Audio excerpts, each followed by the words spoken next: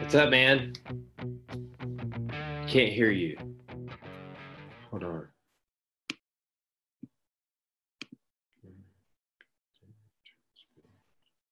How about now? Boom, we got it, dude. All right, cool. Yeah, how are you, bro? Are Doing pretty good. Doing pretty good. Glad to you, be here. are you quarantined right now? Yeah, I'm literally in a closet. I see that, dude. Was this like your little podcasting closet at your house or something? What do you got going on here?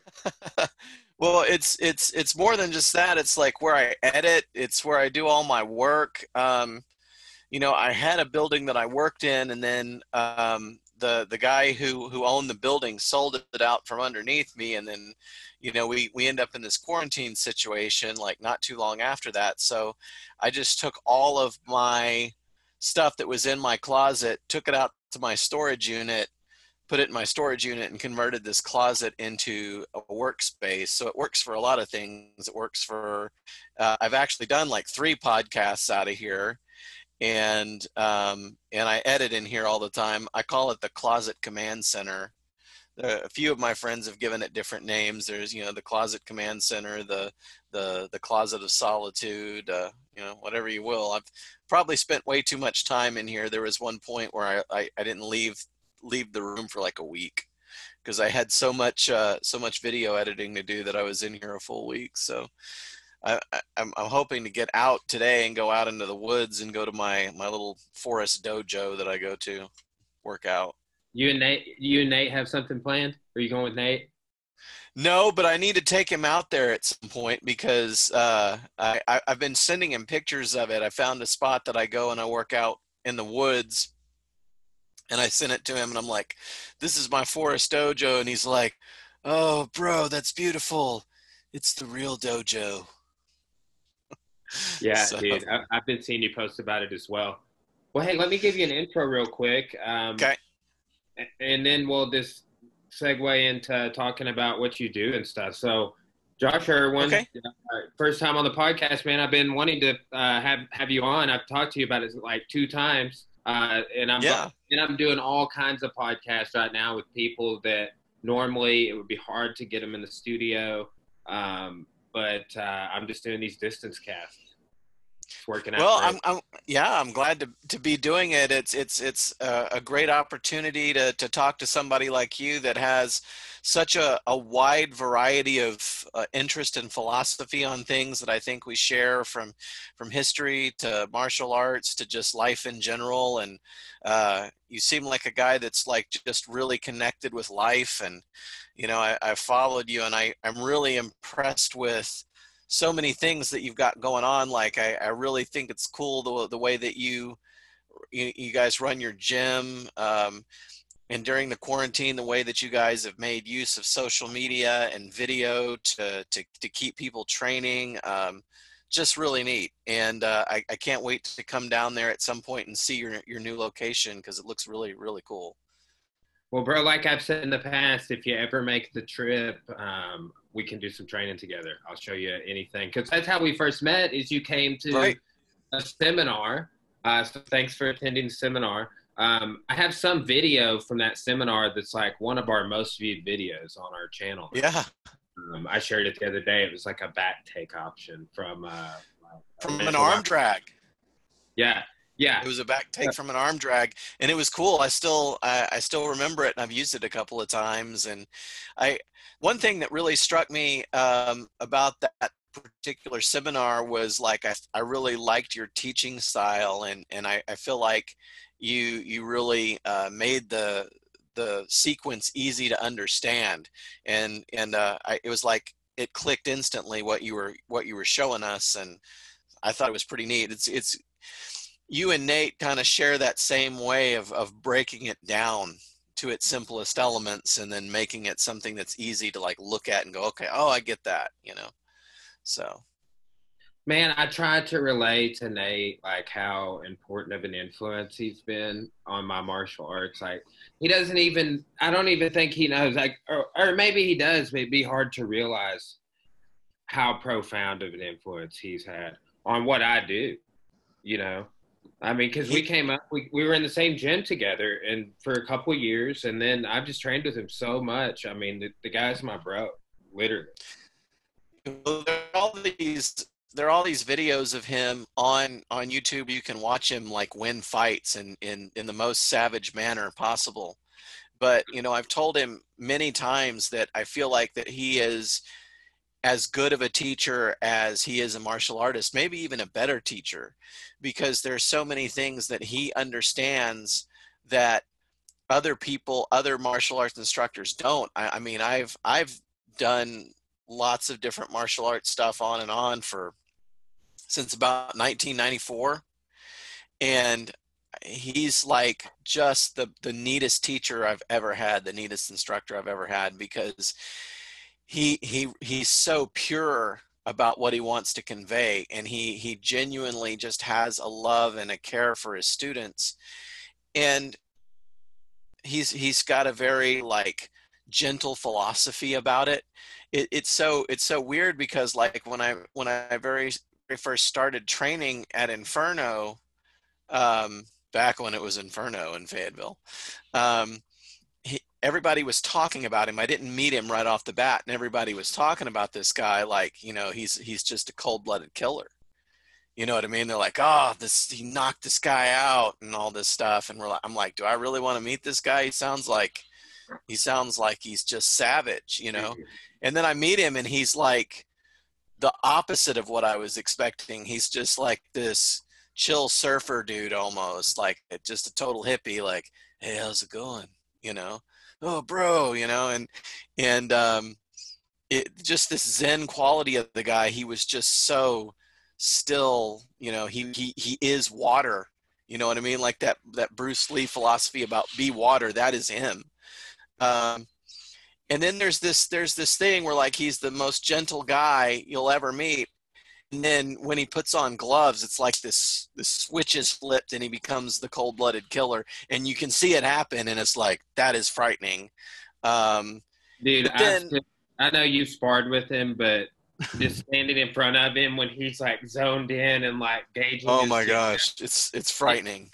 One of the hardest, I tell people this all the time, one of the hardest times I ever got front kicked ever was by Nate. And like when it happened, I was like, why the fuck am I doing this? Like it made me question it on like a primal level. Like, what are we doing here? It was rough. And he's got like a really specific approach to the front kick, and he'll spend like 2 weeks going over just the front kick, where it's like you go in, he doesn't even really do the teep. Like everybody else really emphasizes the teep, and he likes the front snap kick where you do it off the lead leg and you move in and you close distance with it, and you strike with it and you pendulum step and you get off the line and you circle around. And that's one thing I've really loved about training with him, is that he really emphasizes the movement and the footwork. And it's not just about, okay, get in, you throw a combination. It's like, you stay engaged, you go in, you do the combination, whatever it is. There's a defensive element to it, and then you always have to move, get out of the way, circle around. You don't just go in, come out, go in, come out. I mean, that's one thing that in our sparring sessions that he really emphasizes. He's like, oh, you guys are just moving in and moving out, like move around. And he's even right now with we're just having to, work different things over virtual classes. He's really drilling in things like, you finish any combination with a cross, bob and weave and shuffle step and get off the line and circle around. And so he'll make us practice just the shuffle steps for forever. And then, then you do the cross and then you bob and weave and you shuffle. Or if it's a hook, you slip and you circle the other direction. And so it's like, and he makes us do you know, like little ropes, and we got to practice footwork and shuffle and turn and core movement, and you know, and he'll just do a whole class. It's like, you know, you go to another class somewhere, you're just like throwing combination the whole class. Like sometimes you go into one of his classes, you just do footwork the whole class. I So know. it's really neat. Nate imparted a lot of his philosophies on me like that. Like some of the stuff I've been putting out with all this shadow boxing, because Mm-hmm. I've been doing instructionals and then webinar or Zooms rather on shadow boxing. And dude, there's like whole pieces of it. I'm like, I stole this from Nate. Like this, like with just different footwork drills. Like you're sitting there talking about it. I'm like reciting some of the drills that I've learned from him in my head. He programs it into you, like boom, there you go. You're spinning around, which I think is cool. And then I've been going out to my forest dojo that I practice at out in the woods, and I've been doing it out there a whole bunch, just even in my shoes. And um, that's so him too, you know, like I told you, I haven't taken him out there yet, but I've been sending him photos of it, and he's like, that's the real dojo. That's all you need. He would love it. We're going to go out there at some point and do something, hit pads or hit each other. I've only actually hit him one time. And that was, I did something he didn't expect, you know, because I'm a lot like Dring in that my journey started with like Taekwondo. And so I did that when I was a teenager a whole bunch, and I just have maintained the Taekwondo kicking ability. And so like I'll spar with people and do all kinds of weird, you know, like hook kicks and wheel kicks and outside crescent kicks and weird stuff. And there was one time that I did an outside crescent kick. I didn't expect it to land, and I just smashed him right in the face. I mean, like, and he just kind of like looked at me funny, and I was like, "Oh, I'm sorry. I didn't expect that to land."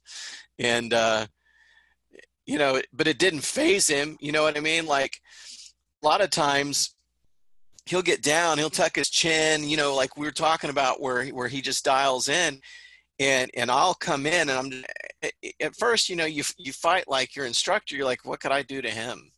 You know what I mean? Like, what could I do to him? And then you kind of come to the realization that like, no, he's there to develop you.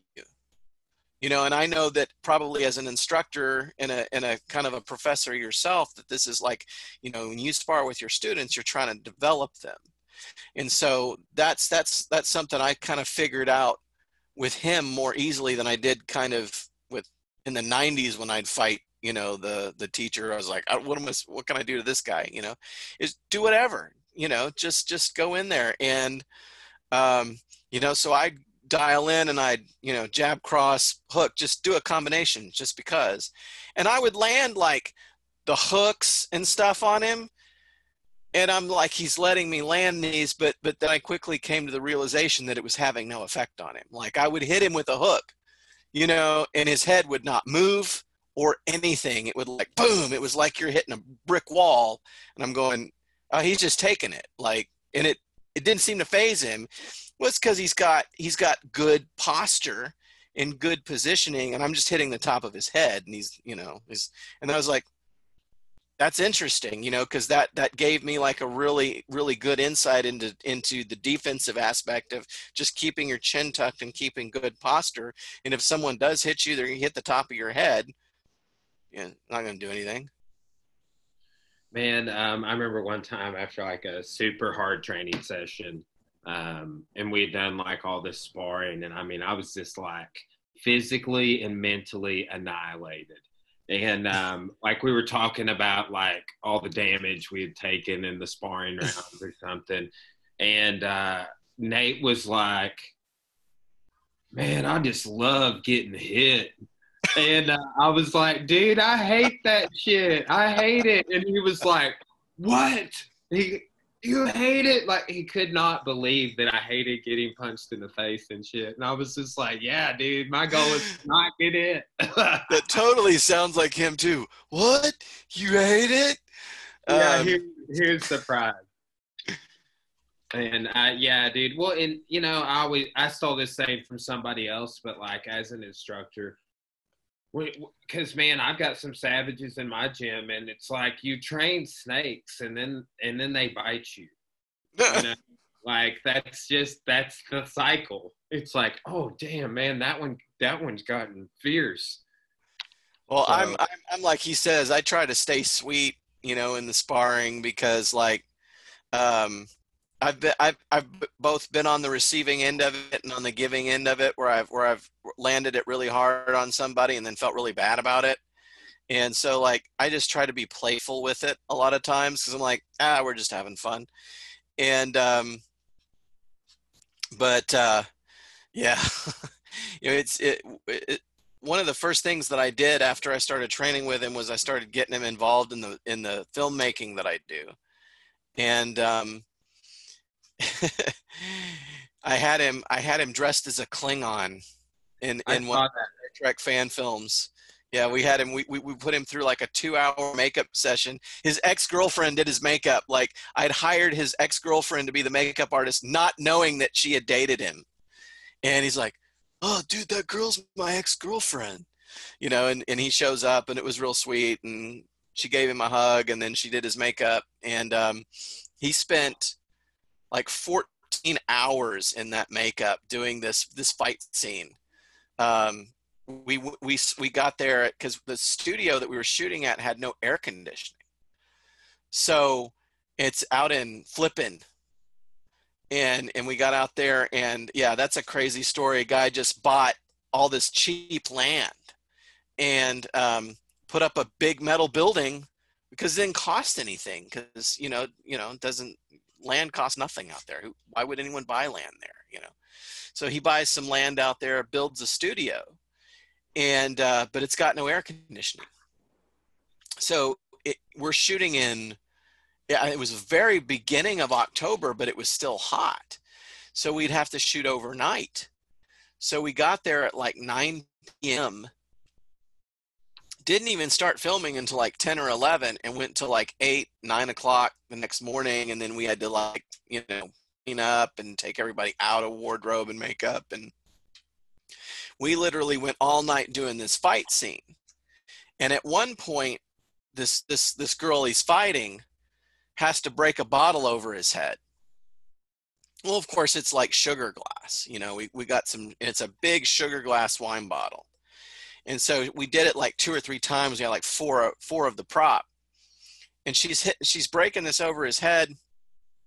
And then like apologizing after the shot, like, are you okay? Are you okay? And all this, like, you sure that's not hurting? I'm like, I've kicked this dude in the head, like you're not hurting him. You couldn't hurt him if you tried. And somebody said something like, does it hurt when Josh hits you? And he goes, he doesn't hit me.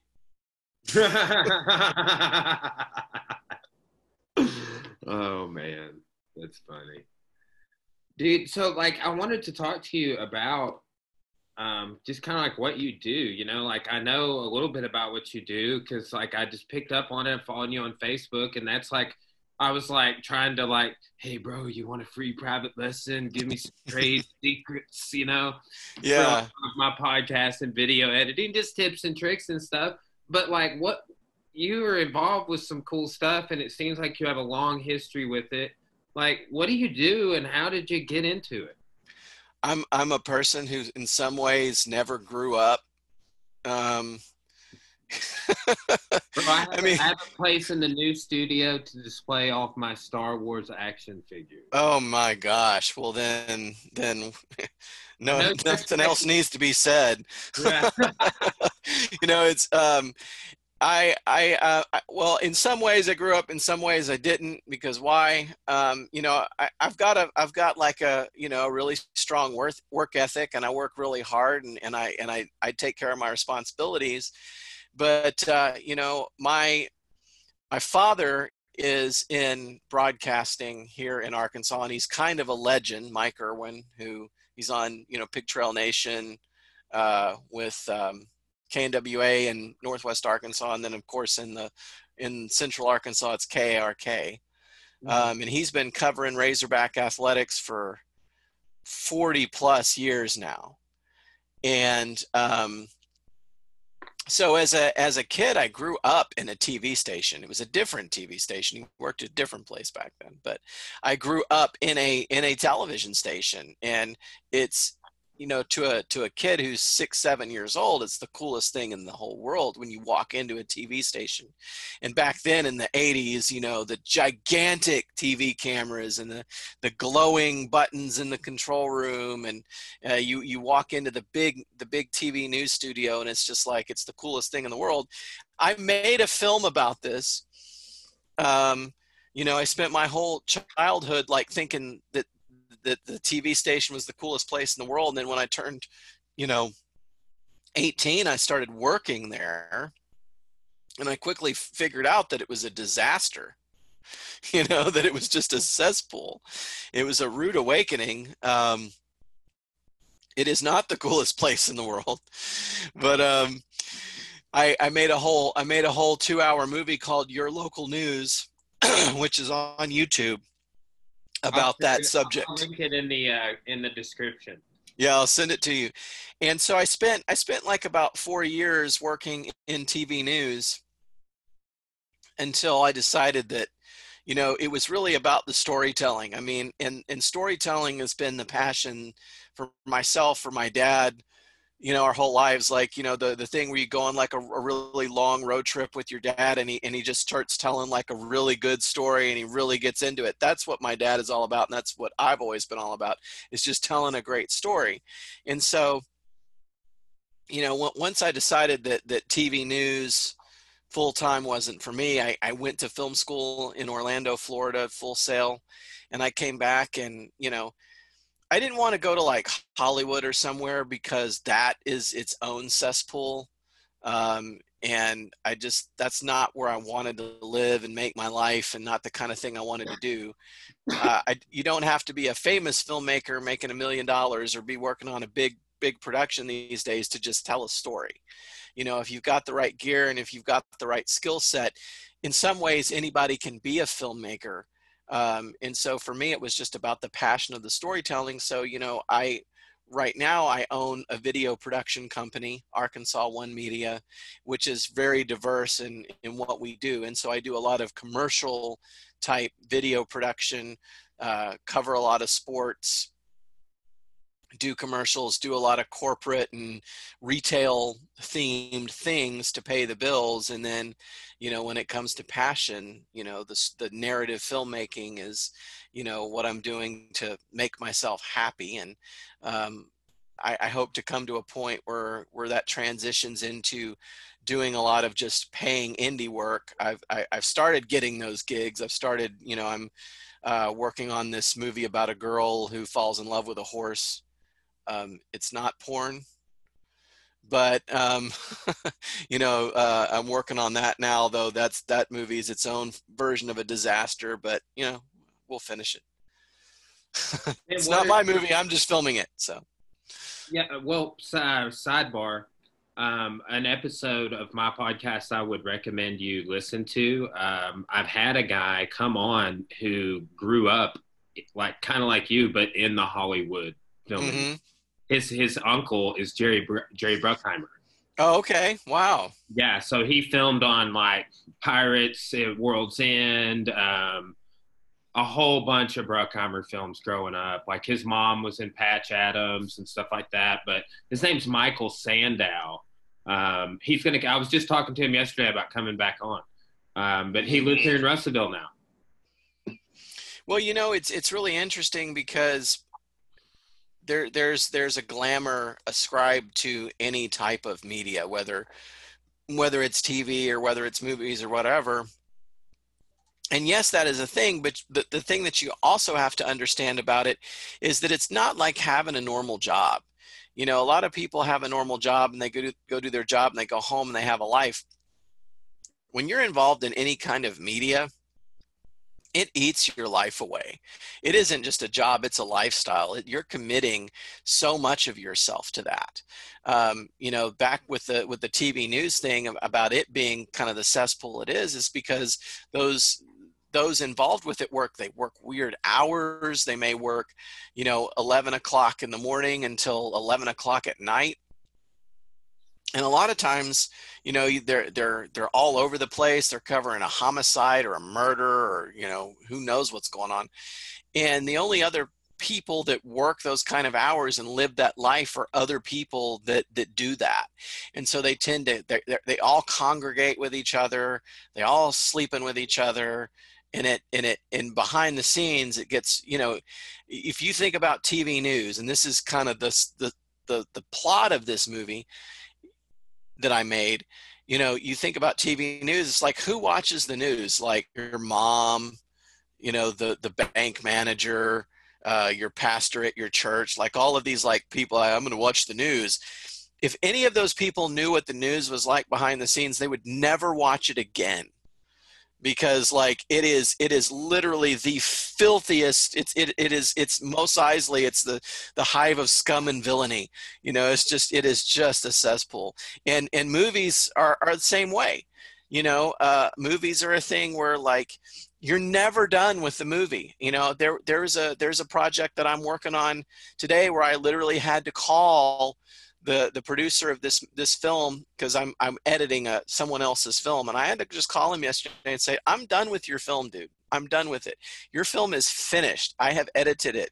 Because he wanting to tweak it to the fine detail of, he was like, he wanted to make edits where somebody was blinking and stuff. And I was just like, if we're getting down to that sort of, obsessive compulsiveness with this, it's finished. And I've been working on that particular film for a year and a half. I've been working on it, and it's 10 minutes long.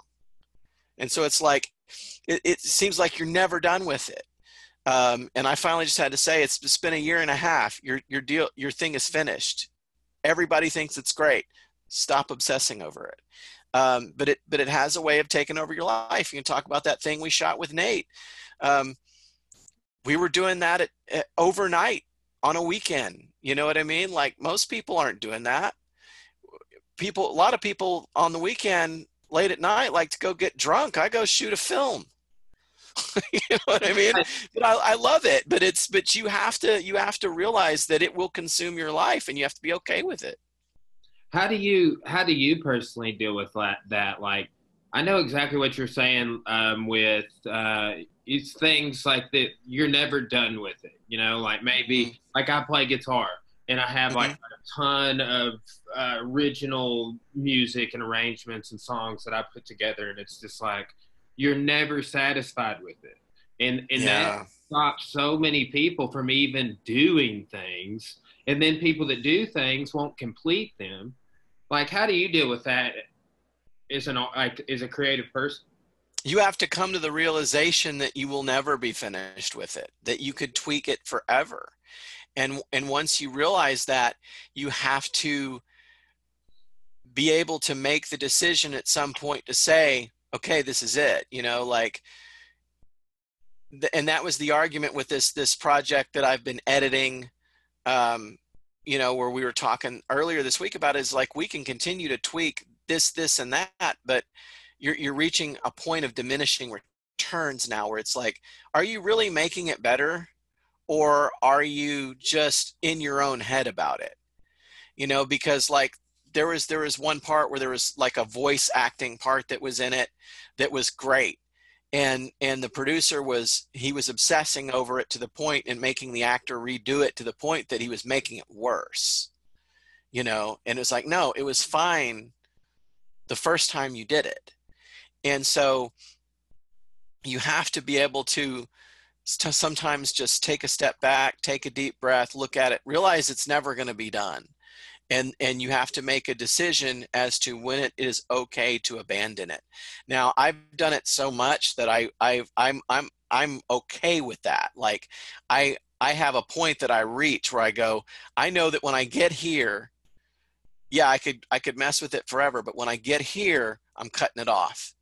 Because if you, like, for example, that news movie, I worked on that for years. I had it finished for 3 years, and no one had ever even seen it. And it had even played at a film festival and stuff, but beyond that, no one had ever seen it.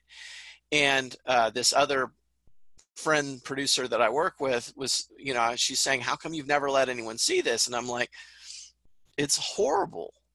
It's bad. I hate it. I'm ashamed of it. And she's like, dude, it's not as bad as you think it is. Like, you're looking at it and you're seeing all the flaws because you know where they are. And you have this active part in creating it. And so, when you get to this part, this thing's going to happen and you hate it. But if you release that, no one's going to know that. They're just going to watch it. They're not going to be looking for what you're looking. And I hadn't even, at that point in time, I'd stopped even watching it. I couldn't look at it. I was so frustrated with it. And then so I went back and I watched it and I was like, yeah, she's probably right. And I put it out. And I've put out a lot of film projects over the years, and every one of them has drawn criticism in some way. And that's another thing, is that whatever artistic endeavor you do, once you put it out, you have to be ready for the fact that people aren't going to like it. And they're going to give you feedback, and they're going to trash it, and they're going to savage it. And you have to that's where you're taking the jab, cross, hook to the face. In that regard, is you gotta, you release your film, you better tuck your chin and get your posture ready, because you got to be able to take it. You're putting yourself out there. It takes courage to do it, but you have to be ready. And I put that particular film out, and it's never received any criticism. That's the only film that's never received any criticism. Man, I heard a quote in a book I was listening to the other day that said, the fear of public speaking is actually the fear of ostracism, of like your peer groups and people in your society, you looking dumb in front of them or sounding or whatever it is. But man, I was thinking about that. It's like with what we're talking about, it's the same thing. It's like, that is what you're talking. That's what you're referring to. Is like, when I put out content on YouTube or whatever myself, it's like I've had comments and negative remarks and things, and it's just like you have to take it in stride and not let it. Think about the number of people that probably stops from putting out additional stuff, or the people that never start. Well, for me, it's interesting because martial arts has been a microcosm for me for life. And I relate martial arts and filmmaking so much, because in a way they're the same thing. How much courage does it take to put on some gloves and trade punches with somebody? That's not easy. I know that it intimidates me even now sometimes, and I do it a lot. Even taking, for me, like, I was so passionate about it, and I got away from it for way too long, because the film and the media thing took off, and because I lost the school that I was training at that I wanted to train at back when I was a teenager. And so it's like I never had an outlet for it. And then in my early 30s, I just keep driving past this Inferno place going, that place looks like it's really cool.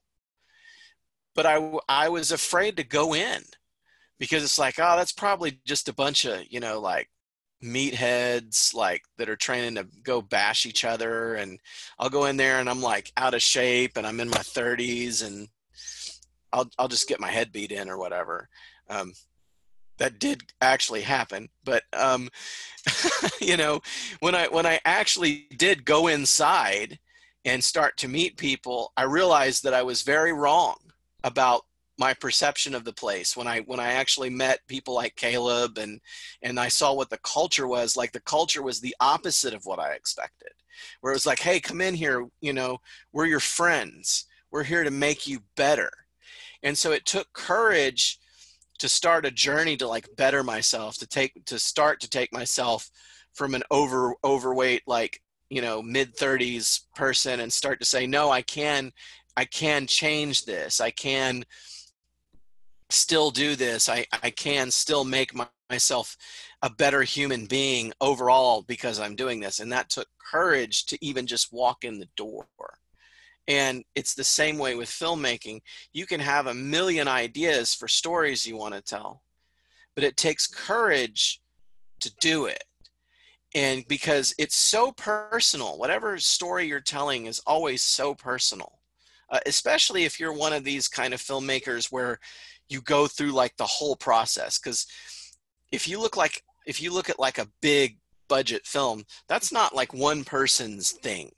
You know, that's a deal where a studio, a company hired somebody to write it. And once the writing's done, that person never sees it again. They hand it off.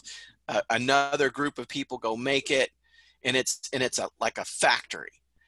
But if you're a filmmaker and you go through the whole process of you come up with a story in your head and you fall in love with it, and then you write it, and then you go and you make it, and then you edit it, and then you put it out there for the world, however you end up putting it out there. There's so much like courage that has to go into that, because it's so personal, and you are putting yourself and your face and your identity and your heart out there, because that film that you create is like, that comes from your heart, that comes from your soul. And so when you put that out there and people are like, this sucks, you know, you've made yourself vulnerable to that. And it's not easy. And you have to realize too that there's this weird process that takes place where the movie that you see in your head when you come up with the idea is never the film you release, right? It goes through some filters. So like when you see the movie in your head, or you, in your case, like say you hear the song that you're going to do in your head. Yeah, that's how I was just thinking. It's perfect. Because there's, you know, it's not, if you're coming up with a song, it's not filtered by the strings on your guitar, what kind of strings you have, or your ability to play the music, or the budget that you have to hire a band to work with you, or whatever, or the software that you use to record it or to edit it or whatever. It's the same thing. Like, you come up with that movie in your head and you see it in your head, and it's perfect because it's not filtered by a budget, or the actors in it are perfect. It just is what it is. Then when you write it, you're taking it through the first level of that filter, and that's your own ability to write that story that you're seeing in your head. Then you run it through the filter of, what's your budget? How good are the actors you hire? What locations do you have? What gear do you have? What logistics and limitations do you have to deal with?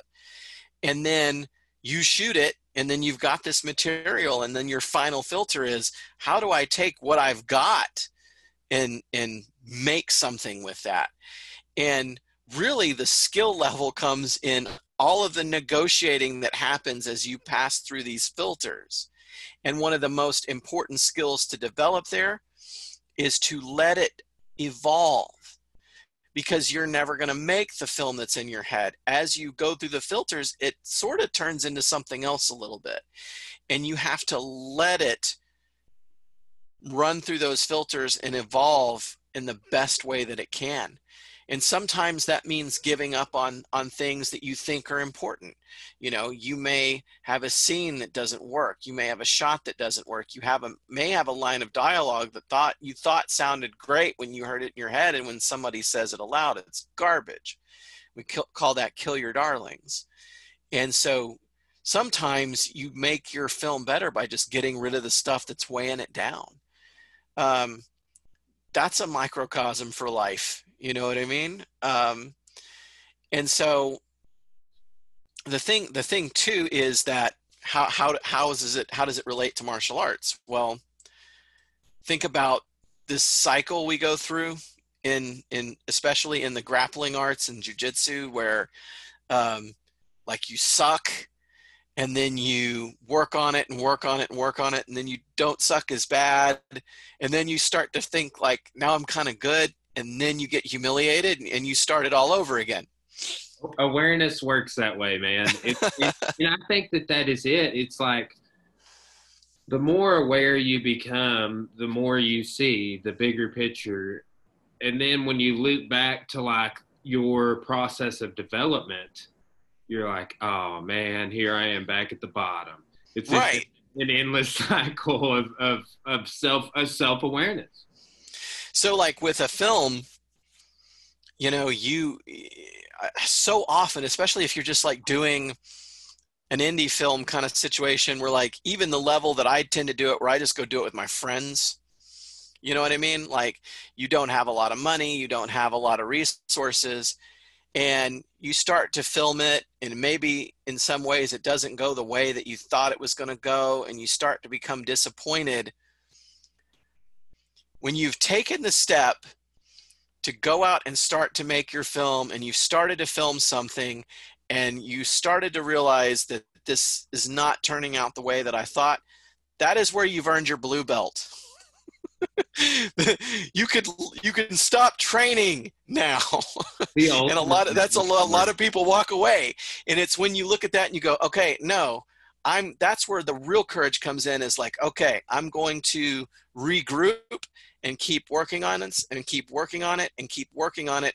And that's where it makes a difference between going from something that sucked that you gave up on to something that you finished that was actually kind of cool. Yeah. Yeah, man. Dude, you have tons of insight. How long have you been in the game? Like you said, I mean, your whole life, but like when did you started at 18, your mid 30s, you said, how long have you been doing film? Well, with film, yeah, the film and the martial arts thing is mirrored as far as you know what it's been in my life. I've always wanted to do the film stuff. When I was about 14, my dad started showing me how to use a video camera. I went to the public access station here in Fayetteville and learned how to edit there, and that was when I was 14, but that was about the same time that I went to the youth center and started learning some Taekwondo from a really old school guy named Mr. Perry, who had competed in tournaments back in the days of Chuck Norris and all those guys. And he was almost kind of like kickboxing, but not. It was still Taekwondo. And then when I was about 18, I got a real job doing film, and not so much film, but it was TV. And I got so into that the martial arts kind of fell away. And the guy that I was, you know, with the Taekwondo thing, that guy decided to retire because he was old. And the guy that replaced him was a snake who was just trying to like lure people to come to his own school and charge him a whole bunch more money, and was a guy that I didn't feel like had a lot of integrity, so I couldn't continue on in that journey there.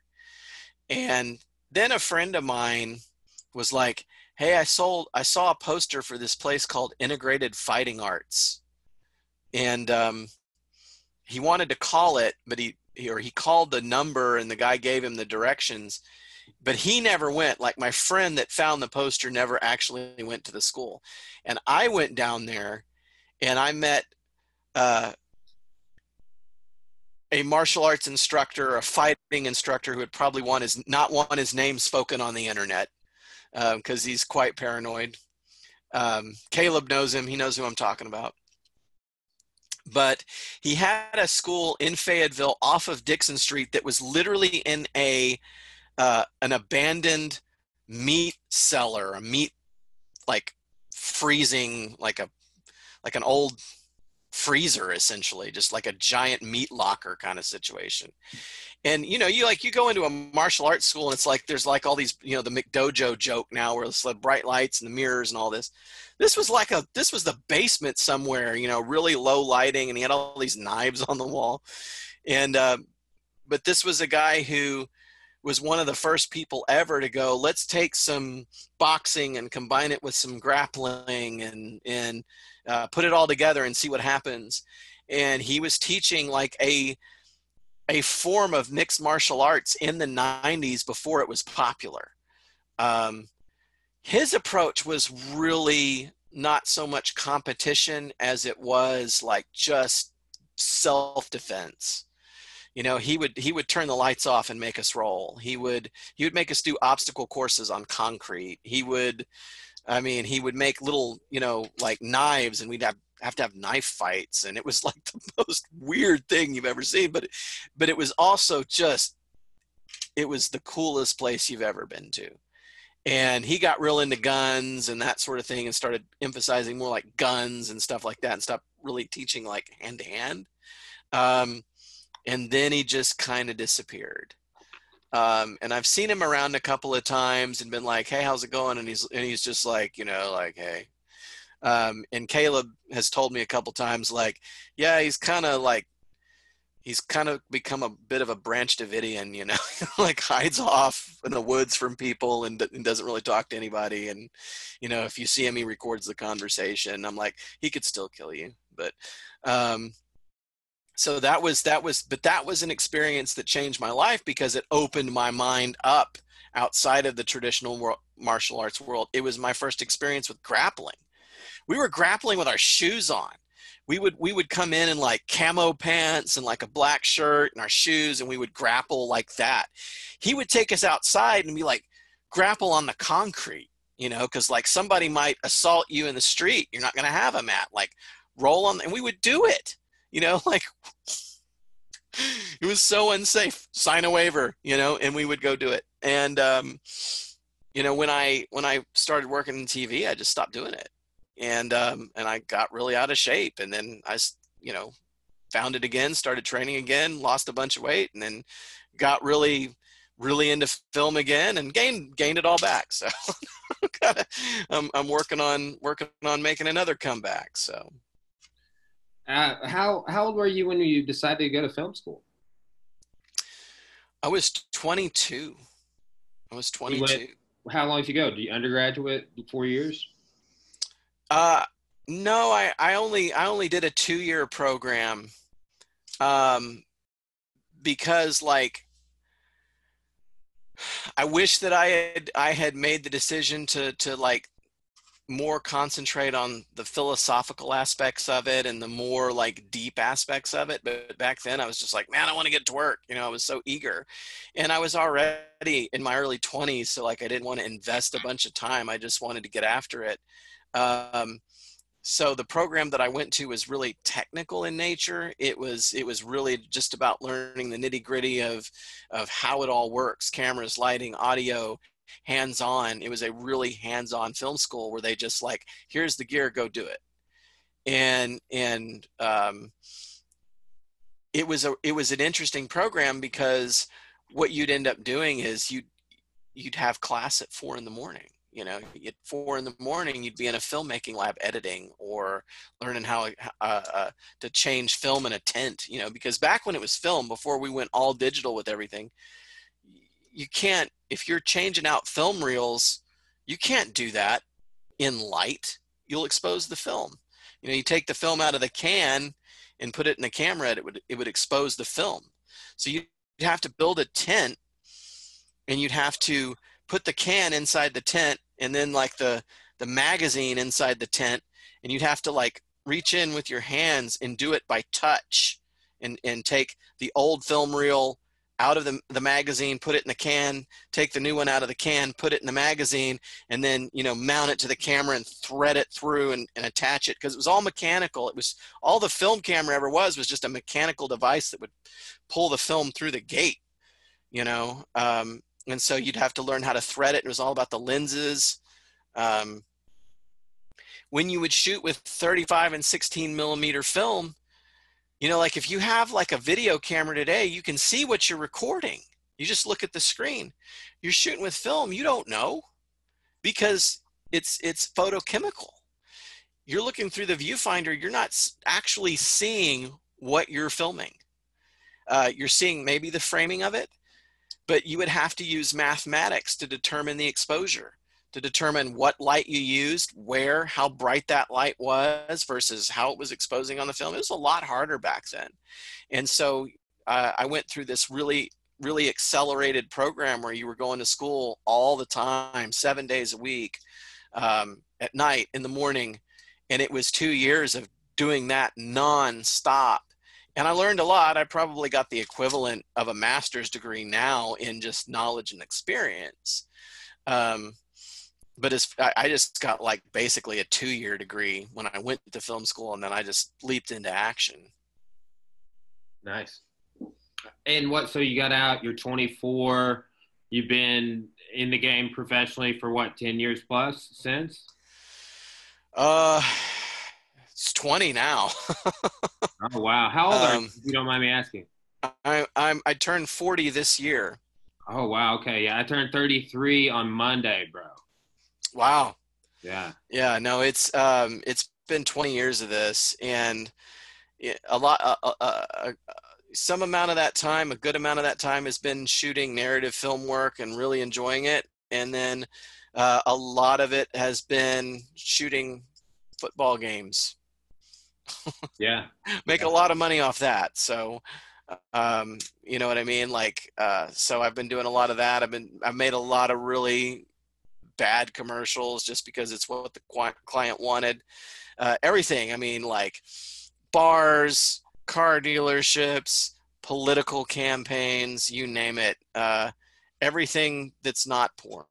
So, it's funny though, like, you can get on like the websites where you look for gigs, and that kind of stuff will be posted.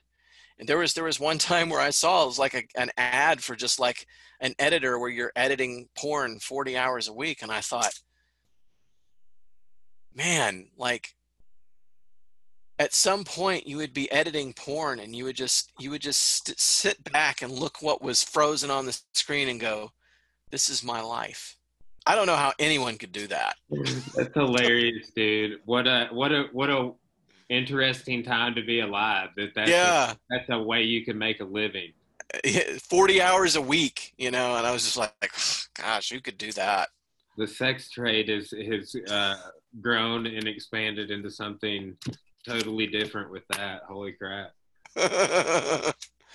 So yeah, no, I've done a lot of things, and I've gained a lot of experience along the way. And I wish that I were shooting narrative films all the time. Just that was my full time, you know, what I do for a living. And it's getting to where maybe it will be that way in 2 or 3 years. Nice. I think, you know, because I've started to get those kind of gigs now, but it's hard. You know, you have to get people to give you a chance. You really have to prove yourself. There's so many people that want to do it. And, you know, when you're a kid and you can get on the ground floor and you don't have any expenses and you can just start by getting someone some coffee, you know, that's a thing. That's hard for me to do at my age. And so I've had to prove myself as far as the quality of my work to people. It's starting to pay off, and I'm glad. I've had some really fun and interesting projects that I've been able to work on the past couple of years. Yeah, we used to always joke back in the day that somebody should do a Real World Inferno spinoff. Oh yeah, like a reality show about all like just everything that goes on inside of a super big gym franchise organization. It's as you know, it's interesting. It's interesting getting all these personality types together, and yeah. That is a really comical place, Inferno. It's always been fun because there are so many like neat people there. I mean, that was one of my favorite parts of the journey, is just meeting all of the fun people you meet in the martial arts world. I feel like it's better than it was. You know, when I did a lot of martial arts like in the 1990s, it was just, there was so much BS. You know what I mean? There was just so much posturing and so much fakeness to it, because a lot of the arts that were being done were bull crap. You know what I mean? Like the science experiment that is the UFC really did change what it is. It made it so much more honest. And I feel like there's a very different culture to it now. I really like the jiu-jitsu approach, where it's like you got a lot of people who are just trying to help each other become better. You know, whether or not you tap that other person that you're rolling with is not the point. You know what I mean? Like that whoever you're going up against in the tournament, whoever you're rolling with in class, that person is not your opponent. You are your opponent. Your goal is to get better than you were yesterday. And if you do that, you've won. And everybody else is trying to help everyone else get there. That's not the case in the film world. In the film world, there's a lot of really ugly competition. There's a lot of really ugly backslapping, backstabbing, and that sort of thing that happens. And that was something that has blown my mind about looking at the two things, is to go, you know, you're literally in a situation with martial arts where you're simulating murder. You know, we're choking each other, we're breaking bones, whatever. That's what we're and you and I are probably like in some level, like we're sitting there watching it and we're bored by it. Like, yeah, well, yeah, it's cool. But it's like, you know, you're hitting a guy in the face, he's hitting you in the face, or you choke somebody or they choke you. And once you're done with this violent encounter, you're like, you give each other a hug and you say, thank you. You know what I mean? The whole thing starts with the secret handshake. You know what I mean? So it's like there's a camaraderie and a passion. Once you've shared that struggle for life and death with another person, they're your brother, they're your sister. And in film, everyone's is actually trying to sabotage everyone else, whereas in martial arts, everyone's trying to make each other better. And that's been an interesting thing to look at, and an interesting philosophy to me, to be like, what if you could port one to the other? What if the attitude in film is, let's try and make each other better? You know, and so that's what I've tried to do, is I'm going to go to all the people that I know in the filmmaking world and try to make them better, try to help them on their journey in the same way. And that's become an important thing to me. That's awesome, man. Yeah, I mean, that should be the goal, is you know, that saying, I hear it all the time, but just the rising tide raises all ships metaphor, you know. Mm-hmm. I mean, you know, that should be the goal versus the dog eat dog type of environment. Yeah, and in a lot, and I would imagine that there's something similar in music where, you know, everybody's real competitive. You know, everybody wants to be the top artist. Everybody wants to be the person that outshines everyone. And look, it was like in martial arts, it was like that in the 90s, where everybody wanted to be the big flashy person. There was one instructor in Fayetteville who, he was really more about the image of it all than the actual substance. And there are a lot of people who believed that he wasn't even legitimately what he claimed to be, as far as his rank and all that sort of thing. I'm not going to say who it was. Caleb would know who I'm talking about. I mean, we had that same situation in Russellville, man. Older gentleman. There are probably a lot of guys like that. Well, yeah, you think pre-internet, how many people were doing that? Probably. You know, because there's no way to verify it. You know what I mean? Especially if you're just like a karate guy or something. There's no way anyone's ever going to know. And that's what, again, is so honest about the way we do martial arts now, is that you cannot bullcrap this. You know what I mean? You just can't. If you're bad, you'll get tapped. If you're bad, you'll get kicked in the head. Because we don't mess around with it the way people used to. You know, you put on the gloves and you go live. You shake hands and you roll. You know, you can't hide it now. And the thing that it has taught me is that the absolute best way to improve in martial arts, the key to it, is humility and honest self-reflection. To look at yourself and say, I am nobody. I have done nothing.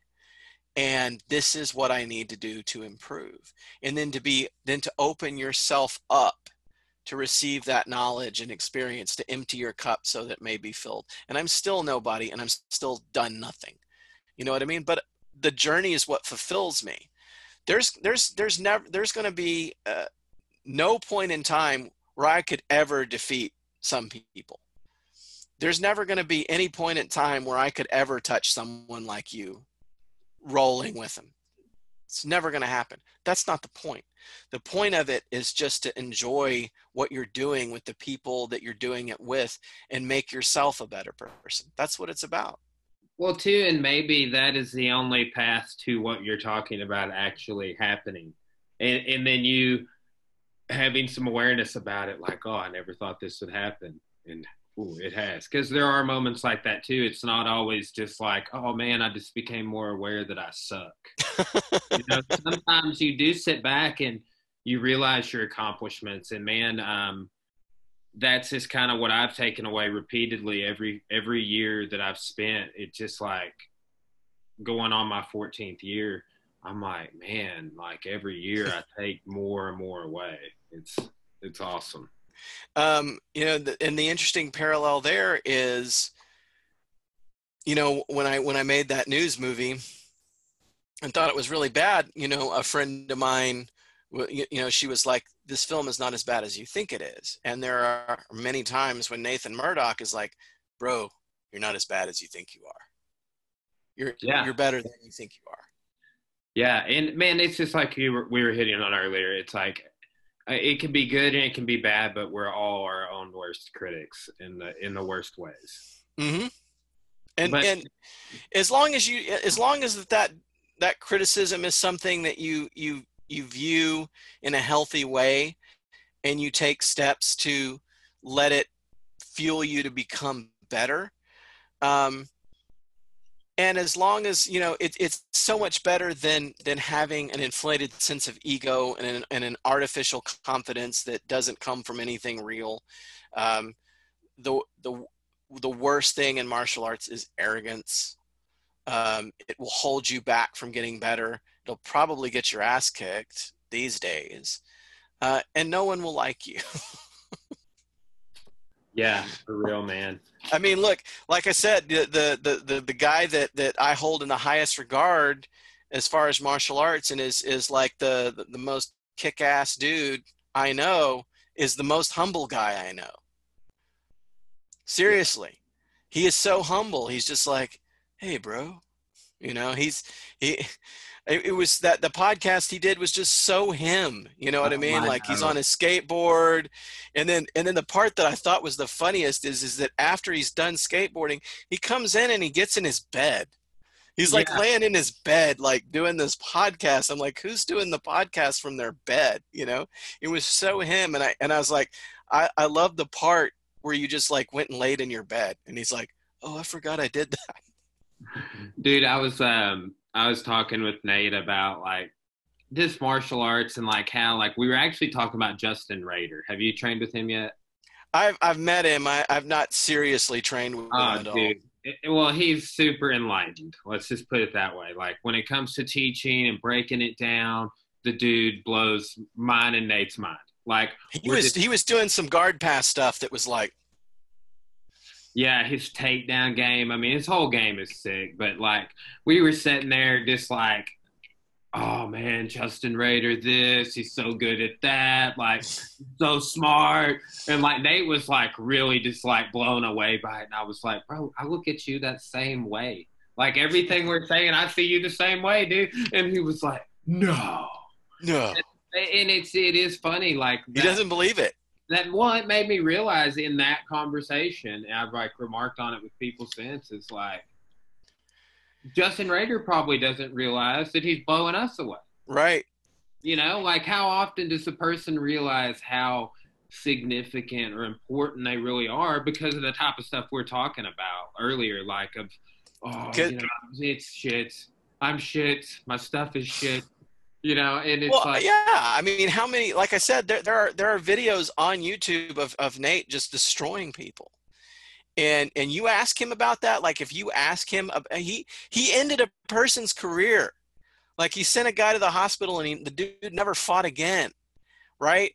You ask him about his fighting career and you know what he says? He's like, I was so dumb.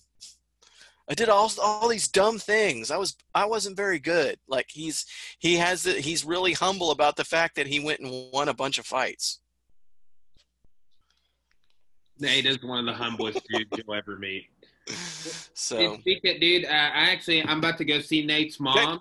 I got an appointment with her, fortunately. So let's go ahead and wrap it up, bro. Can you tell people that are listening to this, do you have a YouTube channel that they could go check out some of your stuff on? Yeah, if you're a Star Trek fan, I know a lot of people are Wars fans. I like them both. One thing that I do is I make Star Trek fan films. I have a YouTube channel called Avalon Universe where make a lot of Star Trek fan films with my friend Victoria Fox, and Nate is in one of them as a Klingon warrior. He dies. And then I have a film on YouTube called Your Local News that I'll send you that you can put a link to. Thanks, man. Well, and two, send me a link to one of your fan films. I'd love to share it on the podcast page. Favorite episode, maybe the episode we're talking about with Nate or something. You got it. If you have them available. No problem. Yeah, I can do that. All right, bro. Thanks so much for your time, Josh. I really I enjoyed just sitting down talking with you. I'm glad we finally got to do it. All right. You have a great day, Brian. Thank you. All right, bro. Have a good one.